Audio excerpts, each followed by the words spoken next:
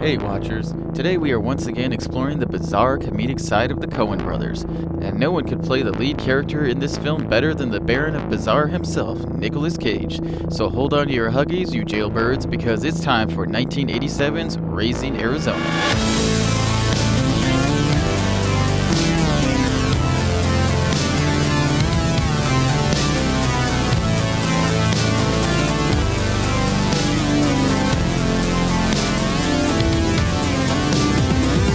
Welcome to the Midnight Watch Podcast, the show where we discuss classic, cult, and modern classic movies. We're your hosts, Jeremy and Josh Baruto, and we review movies that are at least 10 years old. And fair warning, we're big on spoilers here, straight from the get-go. We rate these movies in 4 categories. Number 1, the level of impact and success it had when it was released. Number 2, how relevant is it today? Number 3, our own personal enjoyment of this movie. And number 4, is it a midnight watch? And what is a midnight watch? It's a film which completely captures your attention, drawing you in. No matter what time or what part you start watching the movie, you have to finish it. Well, hey guys, we just want to welcome our first guest of the year, also season 2. We have Alden Olmstead, who is, I've known him originally as a BMX bike entrepreneur years ago, which he's still doing that. And then later on as a filmmaker.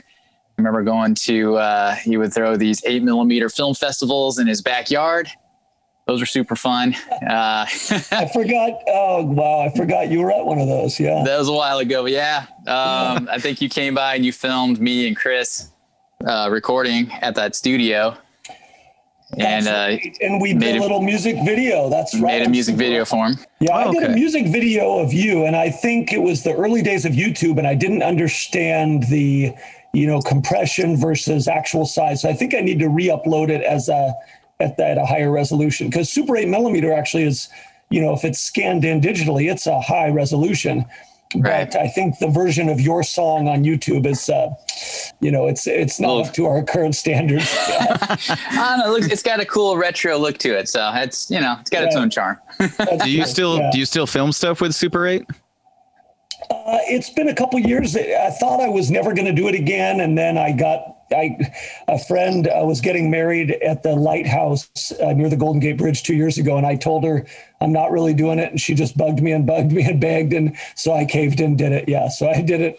That was about a year and a half ago. It turned out great. And that one's on YouTube too. And it was one of those foggy days in San Francisco. So everything is white and gray. And then the bright flowers and the wedding dress, it pops. It just looks great. Wow. That is awesome. That is super cool.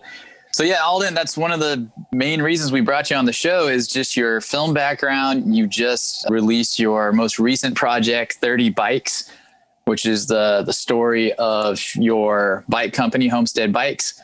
Yep. And you want to tell us a little bit about that, and then we'll go from there? Sure. That's a story I never thought I would tell. But yeah, I dropped out of college in the early 90s to start a BMX bike company. And I did. And after about 4 or 5 years, I realized, running it by myself was pretty tough. But the main thing that made it tough was that I had used all my college money, what would have been my college money if I hadn't dropped out, to make a batch of 50 bikes. And the company made 30 of the bikes, which is why the movie's called 30 Bikes. They made 30 and then they sold the company without telling me. And so they stiffed me on 20 bikes. And so the movie is about me trying to find what happened to the 30 that did get made. And as you see in the movie, we find some of the bikes. We actually find them in attics and garages and closets. And the movie turned out great. And it just obviously then the pandemic came along. So I wrote a book, which I just found a publisher for. And the book is called A Virus Ate My Movie. And so it's a little bit of a mix of low budget filmmaking as well as telling the story of dropping out of college to start this bike company. So I'm hoping that the book will be out in about 3 months. Yeah, I'm excited. Oh, I'm excited to check it out. Yeah, I can't wait to see it either. The movie was awesome.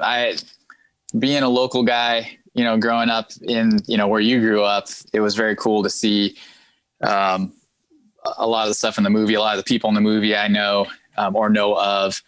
Right. The first time I ever saw you, I think was back in 95. I went to Mount Gilead Bible camp, summer camp, their high school camp. And the BMX track was brand new that year. And so you were there running it. I remember you jumping the creek and doing some other fun, crazy stuff, but that was my first introduction to you. But it was really fun seeing the movie and just kind of reliving all of that. And it's just an awesome story. Anybody out there interested in it, please go check it out. It's a very, very fun movie. Thank you. Yeah. Yeah, I actually I did watch it as well, and I thought it was really good. And since I didn't know you before this interview, it was kind of nice, like getting kind of get to know you through the movie itself. And so it was really good. And I was waiting for some like Quentin Tarantino vengeance at the end, but it worked out. Yeah, I really liked it. Thank you very much. Now I don't want to go to, we want to keep our podcast on the topic for this right. one, but I will tell you the short story is that the two twin brothers that helped me film the movie, we each of us had our own opinion about what's our plan B if the guy at the end of the movie slams the door in the face. I mean, we had all kinds of scenarios. I will tell you that we had him sign the waiver to allow his rights to be used, his image to be used in the movie. We had him sign that before I confronted him about that. Okay. Question, because wow. And it turned out great. And maybe we'll do another episode on that later on. But right. This is Tennessee. Yeah. There could have been firearms involved. So. Yeah. I don't want to ruin it. I don't want to do a spoiler alert because check it out. An executive from Vans actually is watching the movie tonight. Oh, wow. I forgot to tell you that. Yeah. And if that goes awesome. Well, then maybe I'll get a limited distribution on their channel or in their stores. I don't know what it's going to look like, but let's hope that he likes it tonight. Yeah, man. Fingers crossed. That is super exciting. That would be totally legit. All right. Well, let's go ahead to the main agenda here. We are reviewing Raising Arizona. Now, this is Alden's pick, actually. We were asking him to pick a movie that meant a lot to him. This movie came out in 1987. It was directed by the Coen brothers. It was written by the Coen brothers. The cinematographer was Barry Sonnenfeld, who went on to direct the Men in Black trilogy and the Addams Family movies.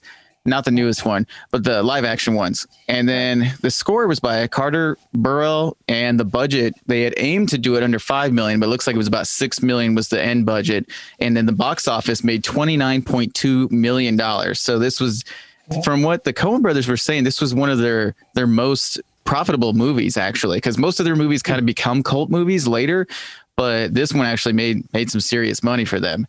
And so that was pretty cool. We've got the cast here with Nicolas Cage, Holly Hunter, Randall Craig Cobb, John Goodman, Frances McDormand, William Forsythe, Terry Wilson, Sam McMurray, and TJ Kunn.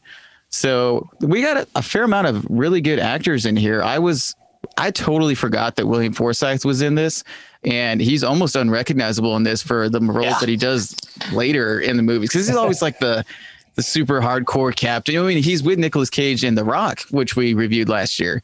And so I thought that was cool, but yeah, because I always think of him in his older roles. So it was really cool, seeing, young Forsythe. It's pretty awesome. I just got to say real quick, like since I had a baby during the break, my wife and I, well, it's my wife obviously, but we, the whole part though, where they're talking in the movie about like, oh, you got to get the dip tat shot and you blah, blah, blah. And then later they're like, get out of the house. And then William Forsythe's like, do they need to get the dip tap shot? I thought that was so funny because I was like, that's so relevant in my life right now.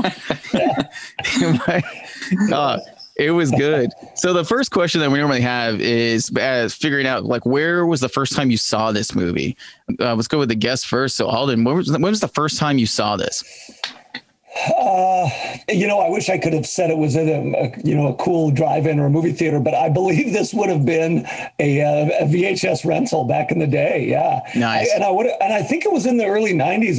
I think it was one of those, bizarro movies, which I will just tell you a side plug for video stores. Obviously we all love streaming. I love streaming. I'm not talking about the good old days, but there was something fun about picking out a movie it was a process that is totally gone. The art of selecting the movie in some ways was part of the whole evening experience. Yes. It really was.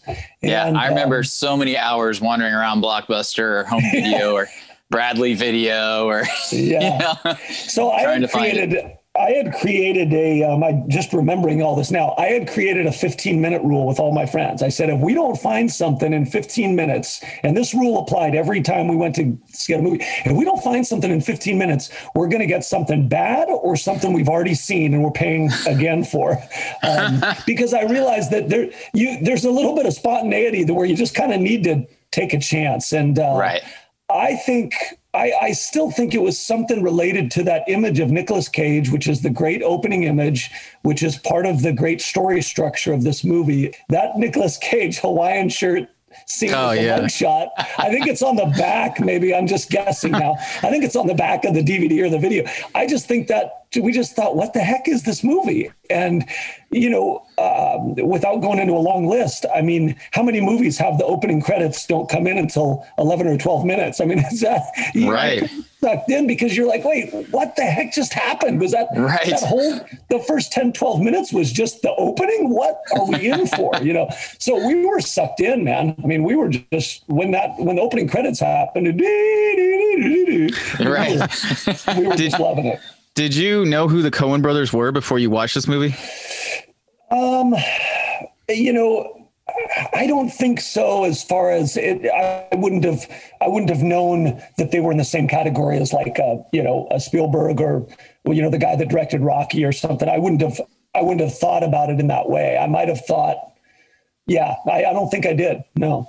So you said it was early 90s when you watched it? I think probably when we do was just a rental. Yeah. I don't remember seeing it. And I will say that this is I'm not just thinking about this all today, but I think this was the first movie that I could point to that said, where I thought to myself, wow, that's a movie that I would like to have written or have put together like that. I think this might be the movie that got me, it's not like I watched it and then went, making movies the next day. I can't tell some story like that. But I think it was the first movie that made me think, wow, I guess you really can, you don't have to have a budget of Star Wars. You can make a crazy movie with these amazing side characters. I mean, obviously Nicolas Cage and Holly Hunter are great, but like you just mentioned, William Forsythe and John Goodman. I mean, the B and the C and the D characters in this movie are fantastic. I mean, I would put them up against any. Right. They're just so colorful and amazing. Yeah. And I think if there's one thing that the Coen brothers have done is like, there are no throwaway actor moments. There are no throwaway characters. Yeah. I feel in any of their movies. I mean, like you said, even tiny little things. I mean, Brother, Where Art Thou? There's Jillian Welch asking to buy the Soggy Bottom Boys record in the store, and it's like that's Jillian Welch. I don't know, just everything is meaningful in their movies like that. But anyways, how about you, Jeremy? What's the first time you saw this? I don't remember, honestly. I know it was probably like 12 years ago. I was on my kick of just trying to watch tons of movies from the library, and so I rented as many Coen Brothers movies as I could, and I don't think I had seen "Oh Brother, Where Art Thou" yet, but I watched this movie though, and I was like not expecting. I'd seen there more crime ones like Blood Simple, or I think Miller's Crossing. Miller's Crossing, like that stuff. And so watching this, and then that, like you're saying, that opening yodel thing that's 11 minutes in, I was just like, what is this? A little turn to the right, like that. Yeah. I was hooked. I was like, this is awesome. And so I don't remember exactly when, but I say probably like 10, 12 years ago. What about you, Josh? Well, I'm definitely the Johnny come lately here. I've seen almost all of their movies, and I've never disliked any of them. Some I love more than others, but this was one that I'd seen like bits and pieces on TV for years, but I'd never actually sat down and just watched it front to back. And so I finished it today. I kind of 10 minutes ago. Right before Aldon showed up, and there we go. Nice. But yeah, it was Your opinion might be interesting then, because you like your brother said, I mean, you've got, movies like Fargo. If Fargo was your first Coen Brothers movie, it's a great movie, obviously amazingly acted and a great script, but it's a little on the darker, gruesome side in some ways. And so it's easy to forget their lightheartedness, especially in Miller's Crossing and those Blood Simple, right. Again, they're well shot. They're amazing movies, but this one's a little more like, I would put this, if I was going to put up a trilogy, I would put Big Lebowski along with this and Oh Brother, Where Art Thou? For sure. Just Lady Killers is pretty good too, though, as far as. Oh yeah, that's true. Yeah. As far as the comical side, but that not as slapsticky as which this one is. Oh, we'll get into that. Let's. Right. We're getting ahead of ourselves. Yeah. Hey. All right. Well, yeah. And to explain this story it's a weird one. So, Josh, why don't you give us that synopsis? I think that'll probably be the best way to do it. Once again, everyone, throw some cash at Wikipedia so they don't shut down, because we're going to use them again here for the because we're too lazy to write our own synopsis. So keep them alive. Here's the rundown. All right, here we go. Convenience store robber H.I. Hi McDonough and police officer Edwina, or Ed, meet after she takes his mugshots during one of his multiple stays in prison. During a later stay in prison, Hi learns that Ed's fiance has left her and later proposes to her after being released. After marrying, they move into a desert mobile home and Hi gets a job in a machine shop. They want to have children, but Ed is infertile, and they're unable to adopt a child due to Hi's criminal record. After learning of the Arizona quintuplet sons of locally famous furniture magnate Nathan Arizona, Hi and Ed become jealous and hatch a plan to kidnap one of the babies, whom they believe to be Nathan Arizona Jr. Upon returning home with Nathan Jr., they are greeted by Hi's old cellmates, Gail and is it Evel?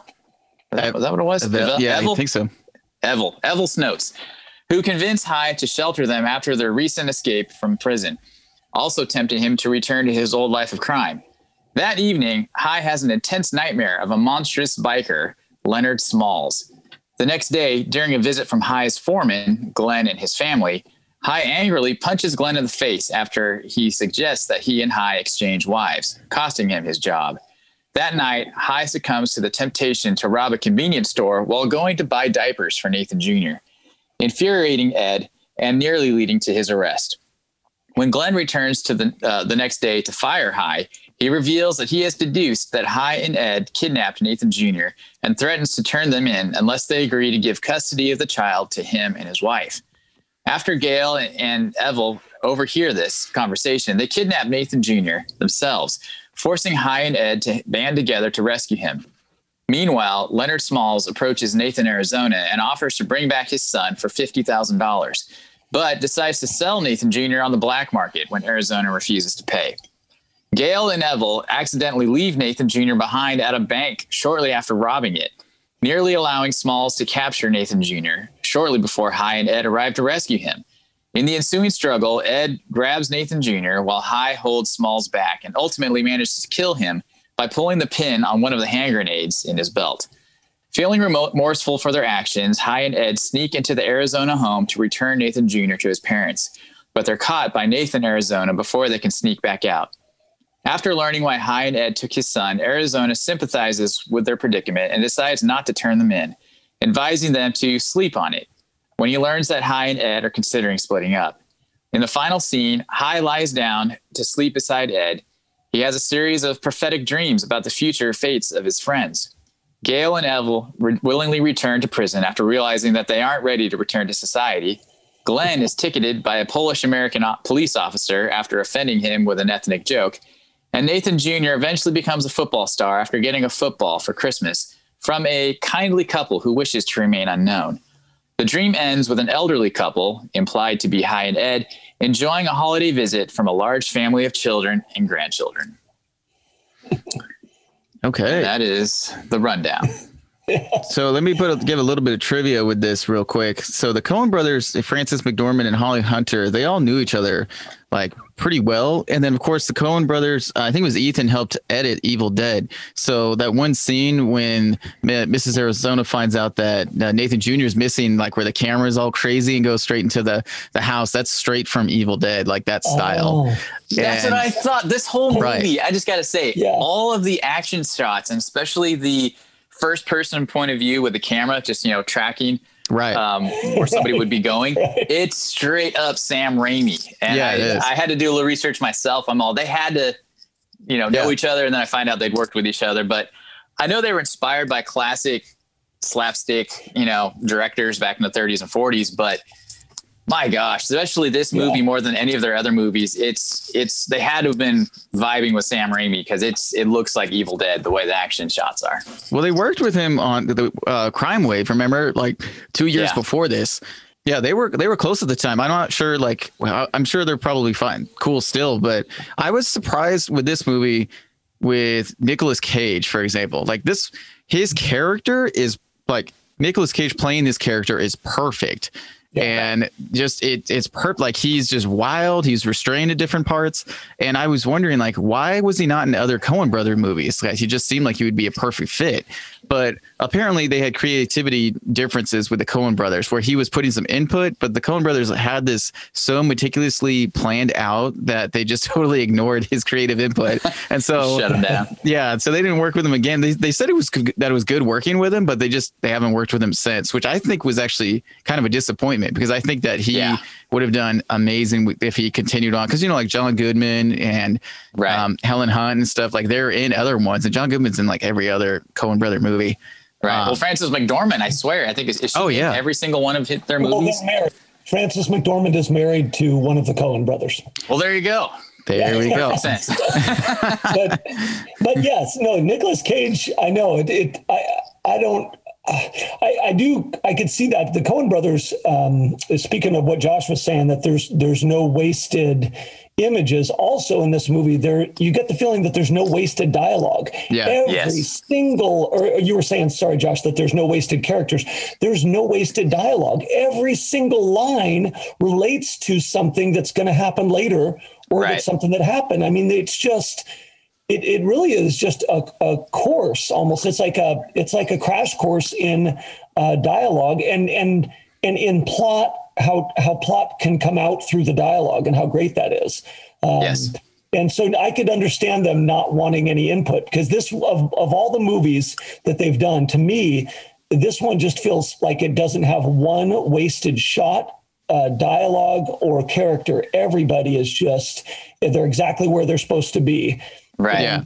No matter what the stories that happen to get them there, obviously the editing, makes it tighter, but still, I mean, it's just a finely tuned machine, and there's not even a drip of oil anywhere.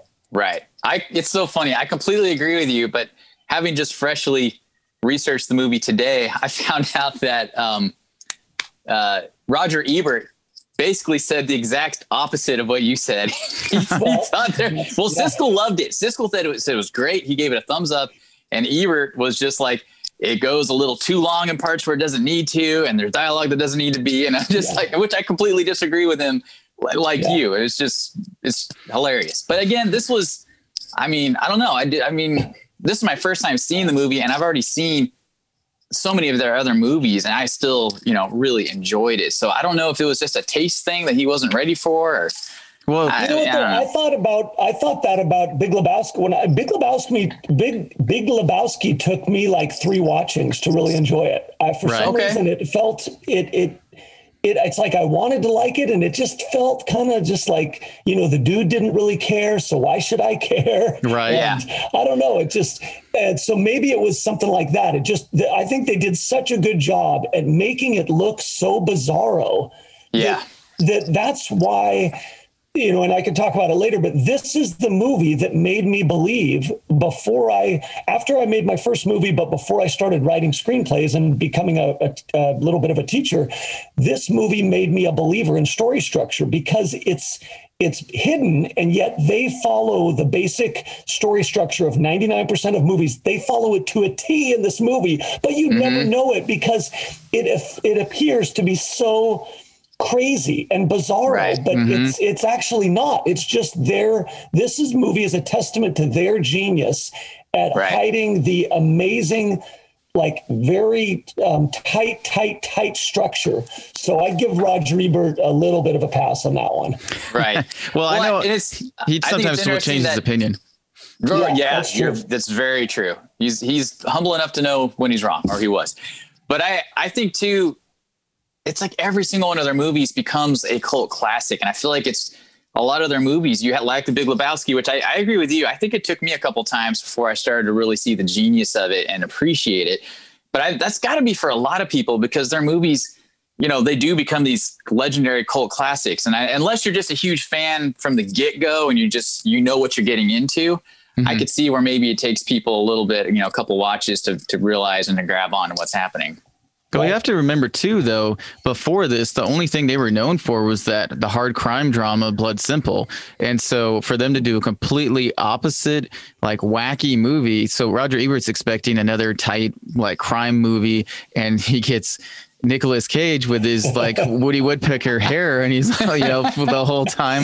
And so the tattoo, I could see like tattoo, Ed. Get his tattoo, Ed. I could see why it was just like didn't like it, and it makes sense because like we're coming at this knowing that the Coen brothers make really wacky comedies and then they make really gritty crime movies.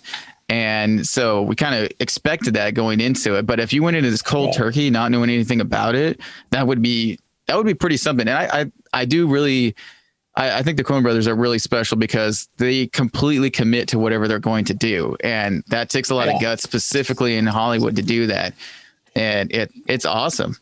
Well, and even we all three mentioned, we didn't talk about this before, we all three mentioned that the opening credits coming on at 11 minutes in, it throws you off. And so there's it right from the get-go, you're kind of just thrown off, like within 4 minutes, he's proposing to Ed. Yeah. And so then they get married at like minute 6 or 7, they get married. And you're like, man, this movie is just it's almost a little bit like Up. Now, I didn't think of that till just now. But that's true. Yeah. The first 10, 15 minutes, it's almost like how much of these people's story can we kind of tell in the first 10 minutes? Because in screenwriting term, you would call it laying too much pipe. You really don't need to tell as much backstory as you think. It's actually more enjoyable to come in when the crime is about to happen. You don't need to know the driving up to the store. You want to see some action, And the first 10 minutes of the movie, if this were a screenplay, what's the saying, that the producers, they'll read the first 10 minutes of a script and then throw it in the garbage if it doesn't grab them. Well, if I were reading this one, it would probably grab me in like 2 to 3 minutes, pages. Yeah. Oh yeah. The dialogue is so snappy between it. I love Holly Hunter though. She's just so funny in everything she does. Yeah. And but even just the character of her voice is even just so intriguing. Just, hearing her talk. Right. Yeah. But I want to go back to the cinematography real quick. I was so impressed. So many different styles of cinematography in this movie. Like you were saying, it's like frantic, like when they're running through like the house when Nicolas Cage is being chased. They run into the grocery store. The cop has like unlimited bullets apparently in his gun. Just shooting everywhere. Shooting randomly everywhere. Apparently in Arizona. Like, I forgot to say there's an actual school, like I think called Florence, Arizona, and they did not want to be associated with this movie because of the recklessness that people showed in this, which I thought that was pretty funny. But just that, and then like also, for example, like the one shot, which is kind of a classic shot, but like when the baby's sitting in the carrier in the middle of the road, and then they've come flying up and they stop right before that scene was shot in reverse. But like that's a classic old school scene. So they have like new. Like groundbreaking techniques, and then they pay homage to these older ones, and they have like that homage to the Doctor Strangelove on when they're in the prison. So they've got like, what is that, OPE that's on the wall, And, oh yeah. and I was like, oh, that, because I saw that and I was like, wait, that's a Kubrick thing. And I know it's in The Shining too, but that started from Doctor Strangelove.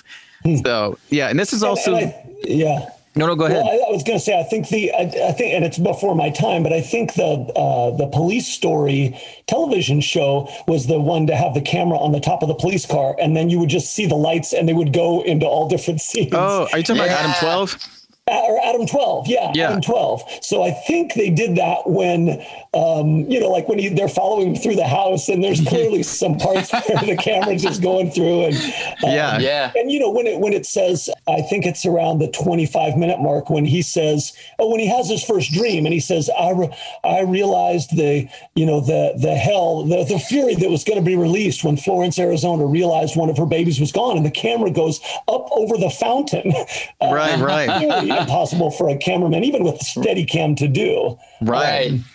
You know how I bet how they did that though. It's hilarious how the camera follows and then goes up the ladder. Right into her mouth. I think that's an homage to those Adam 12 type of intro.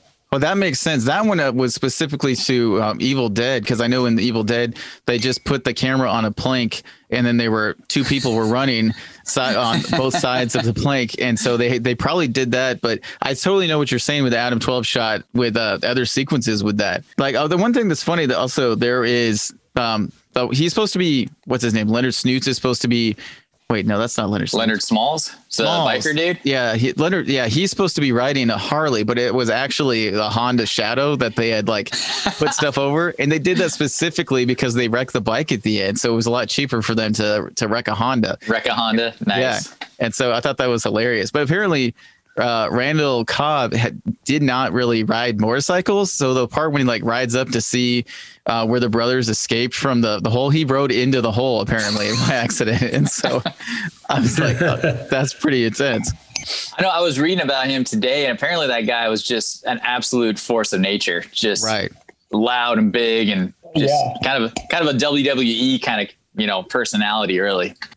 I'm looking real quick to see. Well, speaking of, while you're looking, going along with the cinematography, I just thought it was super cool to go back and see a little bit of the evolution of Joel Coen's vision, cinematically, from the very slapsticky, spastic kind of, filming that happened in this movie, and then even jumping ahead to Oh Brother and, Burn After Reading or Lady Killers. And it's a lot smoother and I don't want to say artistic, because what he did in this movie is artistic, but there's definitely, I think, just some maturity and some polish that came along later. So it was kind of cool to see where he came from, and then, ended up more recently comedically speaking, with his angles and whatnot. Yeah.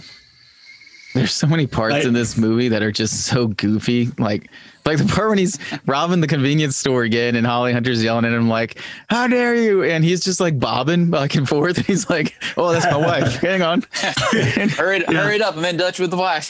That's right. Hurry up, boy. Yeah. There's just so many little sequences like that.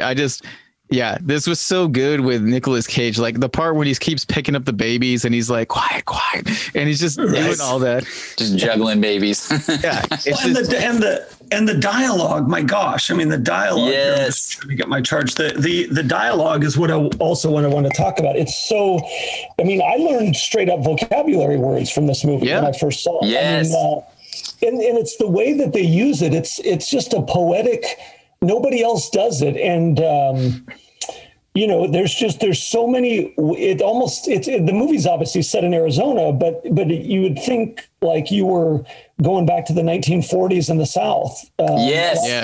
Yes. A lot of the words are like you would hear in Oh Brother, Where Art Thou or something. He says, he says, I'm in Dutch with the wife, but even they ask him, do you know what recidivism means, boy? Right. At the parole hearing.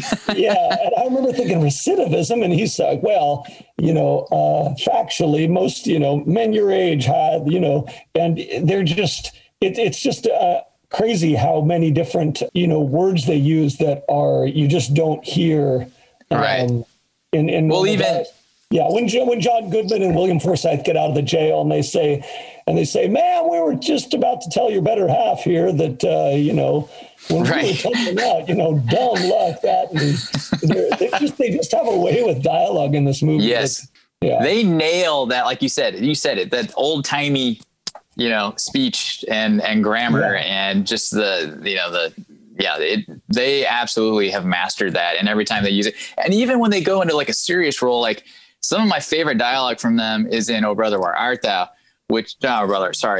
No Country for Old Men, which is, that's a straight Western right there. And just the somber, very classic kind of Western way of delivering lines.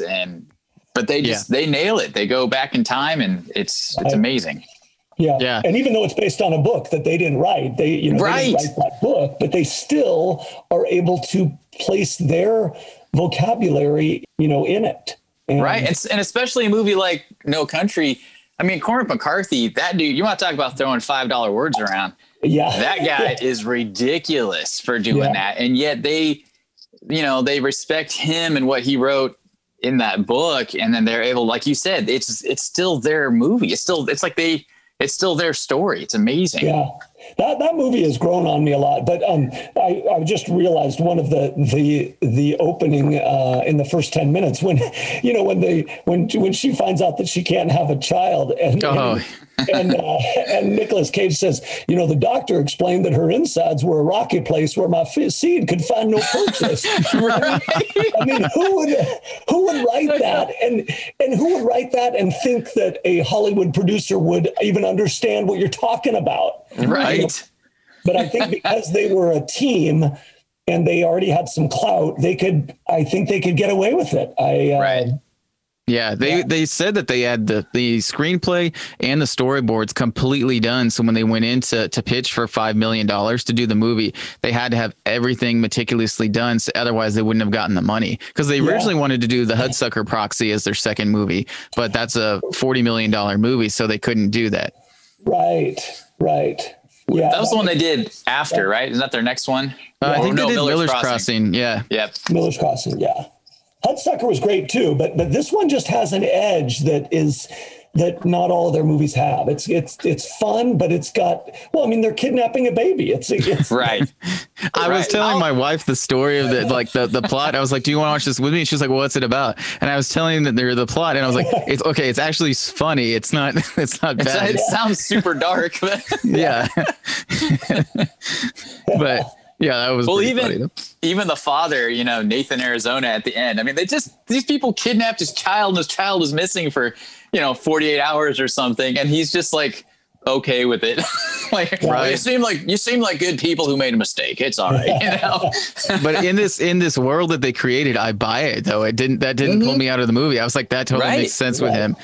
And I completely agree. Nicolas Cage just seems like a pretty decent guy. He just seems like a guy who truly is genuinely trying to do the right thing for his family or his wife or whatever. Well, and again, going back to the not lost dialogue, they say it at the parole hearing, son, you never use live ammo, so we can't keep you.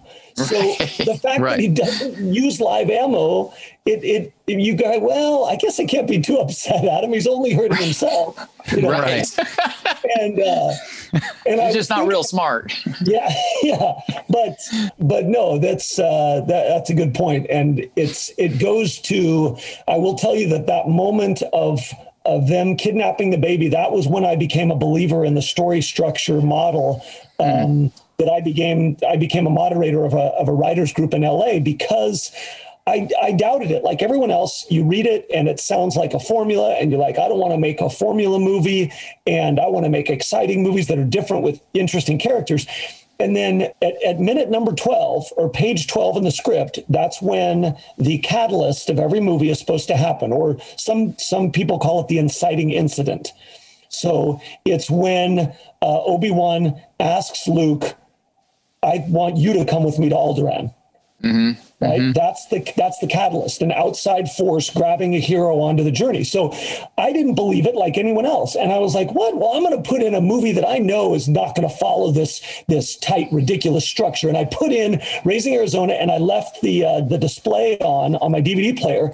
And it said, and I'm not making this up, it's supposed to happen at minute number 12. It happens at 12:26, and I still remember that. I didn't even have to look it up. And if you go back to the beginning, there's 20 seconds of opening credits. So if you want to understand that story structure is not here to constrain the story, it's to get the most emotion out of an hour and a half or a 2-hour movie. And that's, we need to know that this is an exciting story or an exciting journey worth taking, and we better be sucked in within the first 10 to 15 minutes, or else we're probably going to find something else to do. And that, when I saw that it was at 12:26, I'm like, oh my gosh. And then you think about, well, what could be more primal as far as a catalyst as stealing a baby? Right. But not stealing a baby because you are going to have a ransom. You're stealing a baby because of your own need. And so the guy that I became became my mentor is the way he puts it is the catalyst has to be primal. It can't just be, Happy Gilmore wants to be a hockey player. No, even it sounds cheesy, he's got to raise money to buy his grandmother, save his grandmother's house. Right. So the primal part of this is so genius that they're gonna take a baby, but it's because they got more than they can handle. Right. They won't even notice. They're not malicious at all. It's so not malicious. And even like Jeremy was saying earlier, when you see Nicolas Cage juggling all these babies and he's trying to be gentle with them and, take care for them while he's trying to kidnap one of them. Oh, yeah. And they look like they've got the upper hand. That's what's I know, constantly. I'm trying to remember. There was one thing I was going to say. Oh yeah. So I wanted to talk about, you were saying about the dialogue, and I had read that they based a lot of the dialogue off of the King James version of the Bible and then old Southern magazines. And so that's where they pulled a lot of the dialogue from. Wow. Because it sounds like a prairie to home companion, like that style of almost of talking mixed with the, there's a movie, I'm trying to remember what it's called. I just blanked out. Oh yeah. Bone Tomahawk. Oh yeah. And that movie, that movie has excellent dialogue. It reminds, like the dialogue here where they were using, like you were saying, $5 words and stuff. That movie is chock full of that. And so it's like if you have an education in the West time back in the day, like you would use all of these different phrases and words and stuff. And so it works. No, that makes sense. And they, they are obviously they're Jewish, so they respect the Old Testament. And so that's why you get some Bible verses in there. And that's why you get some of that verbiage, like, the fury of Florence, Arizona type of thing. That's a biblical sounding phrase. Euphemism. That makes sense. The Southern, because like I said, the movie's Arizona, but you feel like you're like, oh brother, where art thou? Like, and you're in the deep South in the 30s or 40s. So that actually really makes sense. Yeah. Well, just their whole, they have more they can handle. That just sounds like a Southern concept. It's just born in a barn or whatever. Right. Yeah. It's funny. Yeah, it is. Well, I don't have too much more on my list of this stuff, actually. Alden, I was really enjoying what you were saying. We got to kind of actually start wrapping this up for our final thoughts before we roll into our final verdicts on this movie. Do you guys have anything else specifically you want to hit? I mean, I would just, like I said, I feel like it's a little bit a lot for people to ingest when they hear someone start talking about structure. So I don't want to overload, but I just think the first 25 minutes of this movie, if you ever have any inkling to get into story structure, you're even if you don't want to write, this movie is just so great. The way the opening image of him, it's a mugshot, the setup, the theme, where he says Holly Hunter. So the theme is always stated by someone other than the main character. So Holly Hunter says the theme, but Nicolas Cage actually is narrating in her words. And he says, the way she looked at it is there's too much love and beauty in this world to not share it with someone. Well, I mean, man, you want to talk about a deep, heavy theme. And that's why this movie lasts, because it looks like a goofball, crazy, dust kicking up movie with John Goodman and just chasing a baby in the Huggies. Right. But at its core is a primal theme that how many people, even right now in this world, can relate to wanting to have a child and not being able to have a child. Yeah. Yes. Right. Yeah. And then you look at someone else and you see that they've got prosperity or fertility or whatever. Right. And you want some of that. And then, but these people, despite all their craziness, they don't have a pessimistic view of the world. They've got an optimistic world, that this world, despite all its craziness with all these characters, and even though we've got the lone biker of the apocalypse, right? Yeah. Right? You should have been in a Mad Max movie. Oh my God. And he's actually in a movie called Uncommon Valor, if you want to watch a fun 80s throwaway guy movie. Oh, that sounds Side awesome. note, yeah. And actually, I think he's a BMX biker in it, oddly enough. But anyway. Really? Yeah, I just Connections. Full circle. Full circle. But with all those crazy characters, I love that the theme is primal and human, that everyone can relate to, of wanting a baby, and then you bit off more than you bargained for, and now you're going to save the baby and from the gates of hell. I mean, that's why these movies don't go out of style. Because you could still watch it and you want Nicolas Cage to make it. And the last thing I'll say is the genre of this movie is called what we call a golden fleece. And what that means is that we don't necessarily know at the end of the movie whether they got it or not. Yeah. So, in Die Hard is the genre is called a dude with a problem. Here's a regular dude and he's got an extraordinary problem. And so we know when that gets resolved.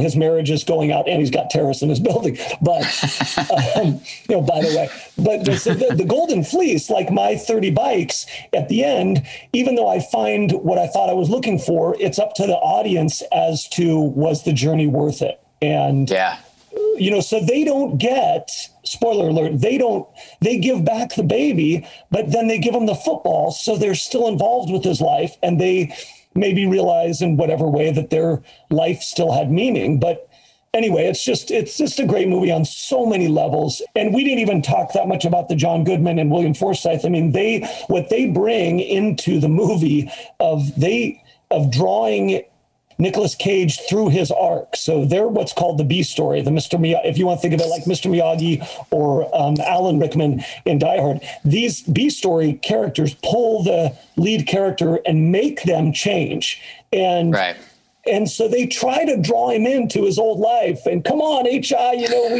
we got a big score for you, Right. And then at the end, what they do is they steal what matters and they make him fight for it. They make him fight for what he said he cared about. And I don't think there's anything more noble than fighting for something that you're going to have to give up. They fight for a baby that they're going to give back. I mean, it's just like, again, I mean, I can just go on, but the Coen brothers, that's why, Oh Brother, Where Art Thou? That's why people love that movie, is because it harkens back to ancient storytelling that is never going to go out of style. And they do that maybe better than anyone else. We could talk about that on a later episode, but they harken back to these time-proven stories, and that's why their stories. That's why now they can, make whatever the movie they want. But that's they've given us a gift. They really have. Yeah, they absolutely have. There's so much heart and love, encapsulated in that. And like you said, it never goes out of style. It doesn't matter that this movie was, 30 years old, and it still relates. I mean, Jeremy talking about, the baby aspect of it. And I relate as, a father at times having to, do whatever it takes to provide for the family, or it gets you wherever you're at. It gets you, the thing that you, want that you can't have or don't have. And right. That's what makes it timeless. Nailed it, man. Yep. Josh, you got any closing thoughts before we do the final verdict? That was it, man. Except that I love the dream ending, and I love how like No Country ends with Tommy Lee Jones talking about a dream, and that's just it. I feel like their movies they're always great. Their endings are always amazing. They just, I don't know, they leave you just thoughtful in whatever way, whether it's imagery or whether it's a line. just the way he ends it with, maybe it was Utah, just kind of a little curveball at the end. Just throw it in there. Yeah. They leave you with a laugh. Yeah. They do. Like I said, it's either thoughtful or funny or something. They always, a lot of movies don't, it'd be a great movie, but the ending is meh, or it's terrible. Right. And I just don't think they end their movies, bad at all. So that's all. Well, we were going into, so this is going into actually how we rate the movie actually with the four categories. So yeah, this is perfect. So the first number one is the level of impact and success it had when it was released. So we rate this on like A through F on like how well do you think when it came out. That's why we like to do movies that are older, so that way we can see if it actually is still relevant or if it just like bombed and then now it's expected it's amazing, like Blade Runner, for example. But so the level of impact and success it had when it was released, money wise, this is one of their most profitable movies. So what do you guys think about the level of impact on this? Yeah, I mean, I don't, like I said, I saw it on video, even though I was alive, but I just remember thinking it didn't really grasp because it was so out there, but I'm glad to know that it made enough money that they could, have some clout and go on and make another one. Yeah. Right. Yeah. I would have to give it I was going to give it a B, but maybe an A. I mean, just based on a $5 million or $6 million budget and making $30 million. I mean, it's a good investment. That is a huge return on your investment. So, I mean, I guess you have to say it's an A even, especially for a very kind of indie type movie. Yeah, I give it an A. Yeah. I think A-. I think I would give it A-. Yeah. Cool. And we got number two, how relevant is it today? So with it, I'll start first on this one. So Aldon, you were bringing up a lot of great points on that. I'm trying to think though that I don't know. Well, I'm interested to hear your perspective on this, like regarding film school. But for me, just kind of looking at this from just a fan of the Coen brothers and stuff, this isn't one of the ones that to me stands out. That's talked about a lot. Like, for example, The Big Lebowski that's a huge one. And then I'm trying to think of Lady Killers, but like Oh Brother Where Art Thou, though, that's also kind of relevant because that was the first movie that was digitally colorized. So that has its spot in cinema. But so this one, I would give it probably a C for is it still relevant, because it is a classic, but it's not really talked about as much as it used to be. Yeah. So I would put it in the category of lost classics for them. I'd give it a B- probably for that category if I had to. But I think it's one that if people discover, like the Hudsucker Proxy, people discover it and they go, oh man, that was a lot of fun with great dialogue. Right. Little bizarro, but I think it's just one of those lost gems. It's a little too long ago, and it just has a tendency to slip under the radar. And I think, like we already talked about, because Nicolas Cage didn't go on to other Coen Brothers movies, right? People kind of stick with the pantheon of their big ones, Right. And I think that actually, because he didn't go on with them, people look at this movie as kind of like, oh, it's kind of the offsetting one with Nicolas Cage, which instead of like now when you think of John Goodman, you're like, well, he's in a ton of Coen Brothers movies. That's just one of the guys. But then Nicolas Cage, though, you're like, well, he goes on to do other stuff. And so they kind of just split. So, but anyways, Josh, what do you think? I'm right there. I'm either a C+ or a B- on that. It seems like people our age or a little bit older, just they are ones that have a fond memory of, oh yeah, Raising Arizona, I love that movie. But as far as when you talk Coen Brothers to people in general, you definitely get, Lebowski, that's, you go into Hot I would Topic, say, and there's probably something, Big Lebowski and Hot Topic still. Oh yeah. And Fargo, I feel like Fargo's up there. Oh, right. Well, especially with the success of the TV show. That's definitely boosted the movie back up again. Right. So, I think it's, Lost Classic is absolutely it. I think if you're any kind of a film fan and say you're working your way through their catalog and you hadn't seen it, like myself, I love it. Great movie. Yeah. But I would have thought about it in the past as, like I just wasn't in a hurry to get to it, but so glad I did. Right. Well, it's kind of funny. Well, that almost that same thing happened to you though with the Texas Chainsaw Massacre, where you're like, you did not want to watch that movie, and I picked it, and you watched it, and you ended up loving it. But for filmmaking reasons, just on how it's made. Well, Right.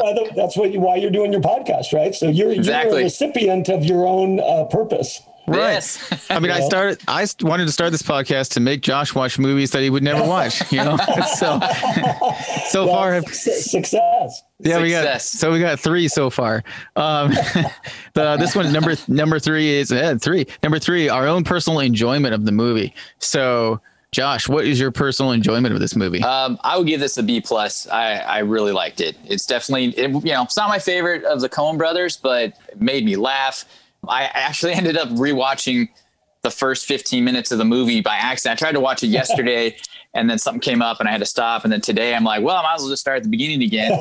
And like you said, Alden, that first 15, 20 minutes, I mean, that's the meat part of the movie. So I was super excited. That'll just be burned in my mind forever, that first 15. So yeah. I would give it an A++. It's not my favorite necessarily Coen brothers, but it's just, there are some people out there that can't watch movies again. The reason I give it such high marks is because if it's a movie that I want to watch again, because they've created a world that I like to enter. Yeah. So there's people that say, well, I can't watch a movie, I already saw it. But it's not because I don't want to hear the lines again, or I do. It's because the world is so bizarre that if I'm in the mood to go in that world, they've done such a great job. That's why I give it an A+ in my book, because, well, like The Big Lebowski is one of those where if you want to think about bowling and, and just being a dude in LA, you will watch that movie before that world. Right. I mean, obviously we're not golfers, but so for me, this is why I like the different ratings for this, because everybody has a different slight rating. Like we were dissing Roger Ebert because he didn't like the movie, but it's his own personal opinion, and that's what makes it special. And so, like, for me, I actually am going to rate this lower than you guys, where I'm going to give it probably a D- for personal enjoyment, where not D-, C-. Like, I liked it, but I probably won't really watch this one very often. It's not something that I come back to all the time. But I will say, though, Alden, with what you were explaining about the opening with this, and especially how I'm starting to write a screenplay. So while you were talking, I was like, I got to write this down. I'm going to like everything you're saying. I think that's fantastic. And I'm going to go back and watch that again. And I will say, like, I love the beginning part when the yodeling hits at the 11-minute mark. It hits hard. It just immediately you're like, oh, we're in for a ride. So it is a totally solid movie. Just for me, I probably won't really watch this movie too much, but that's just a personal choice. So yeah. Let's go to the big one right now. Number 4 for me. Is it a midnight watch? It's not a midnight watch for me, but what about you guys? I think if you're in the right mood, yeah. I'm thinking because he's searching for Huggies diapers at midnight, and when they're driving around in the streets, grabbing the baby, that is such an iconic shot. It's in the trailer. Obviously, whoever's editing that trailer is like, oh, you guys gave me gold. So when his arm goes out of the car to grab the baby, I mean, I would put it as a midnight watch. Yes. Nice. So I'm going to give it a half a midnight watch, only because, like I've said before on other episodes or other movies that we've covered, if depending on when the movie was on, depending on the scene that was on, right, I would watch the scene. You're right. If he was getting chased by the cop in the convenience store with the diapers, you're going to watch it. You're not turning it off. That's right. That's a good point. Yeah. Yeah. No, absolutely. There is a ton of great sequences in this, and honestly, I haven't watched the Coen Brothers movie that I didn't like, so you're gonna enjoy it. Anyways, I think that wraps it up right now. Alden, where can we find you? What's a plug for online or anything? Yeah, thank you. It's my name, aldenolmstead.com is my website, and you can find latest films that I'm working on. And 30 Bikes is watchable right now on Vimeo on demand. So I think if you typed in 30 Bikes Vimeo, Vimeo, you probably find it, and you can watch it in HD right now. The book, A Virus Ate My Movie, will be out in 3 to 4 months. Actual brand new Homestead bikes are being welded right now in Sonoma County. Dude, I wanted to know that. I was like, oh, I'm so interested. Like, I'm not into the BMX stuff, but your movie was like, okay, now I got to know what happens. That's what everyone wants to. And well, there was a guy in Oklahoma. We went through your town, right? Right. It was towards the end. Yeah. That's awesome. Well, that wraps up today's episode. Thank you guys. If you want to check out this movie, I rented it on Amazon Prime. Where did you guys watch it? My DVD is in storage, so I actually rewatched it on YouTube. I just did it on YouTube, and it's great. Yeah. Cool. Watch the full movie. I rented it on iTunes. Nice. Yeah. Thanks for being on here, man. It was an absolute pleasure. We're going to have you on again. Yeah. Do this again. This was a lot of fun. So yeah. I'm in the mood to go watch. I think I'm going to go watch No Country for Old Men. Yeah. I'm in the mood now. Yeah. That movie has like one of the greatest endings. I love just how it ends so much. Well, this was awesome. We got to have you back on the show, man. Thank you again. It was so much fun doing this. Special thanks to our sound producer, Jake Colvin. If you guys had as much fun as we did on this episode, we'd love it if you shared it with your family, friends, and anyone you think would like it. Please subscribe, rate, and review our podcast. We're found on Apple, Spotify, YouTube, and many other platforms. Also, we'd love it if you visit our Instagram or Facebook page and join the conversation on what is your Midnight Watch. And you can directly reach us at the Midnight Watch Podcast at gmail.com. Okay, everyone, you have a fantastic week. And as always, keep up the watch.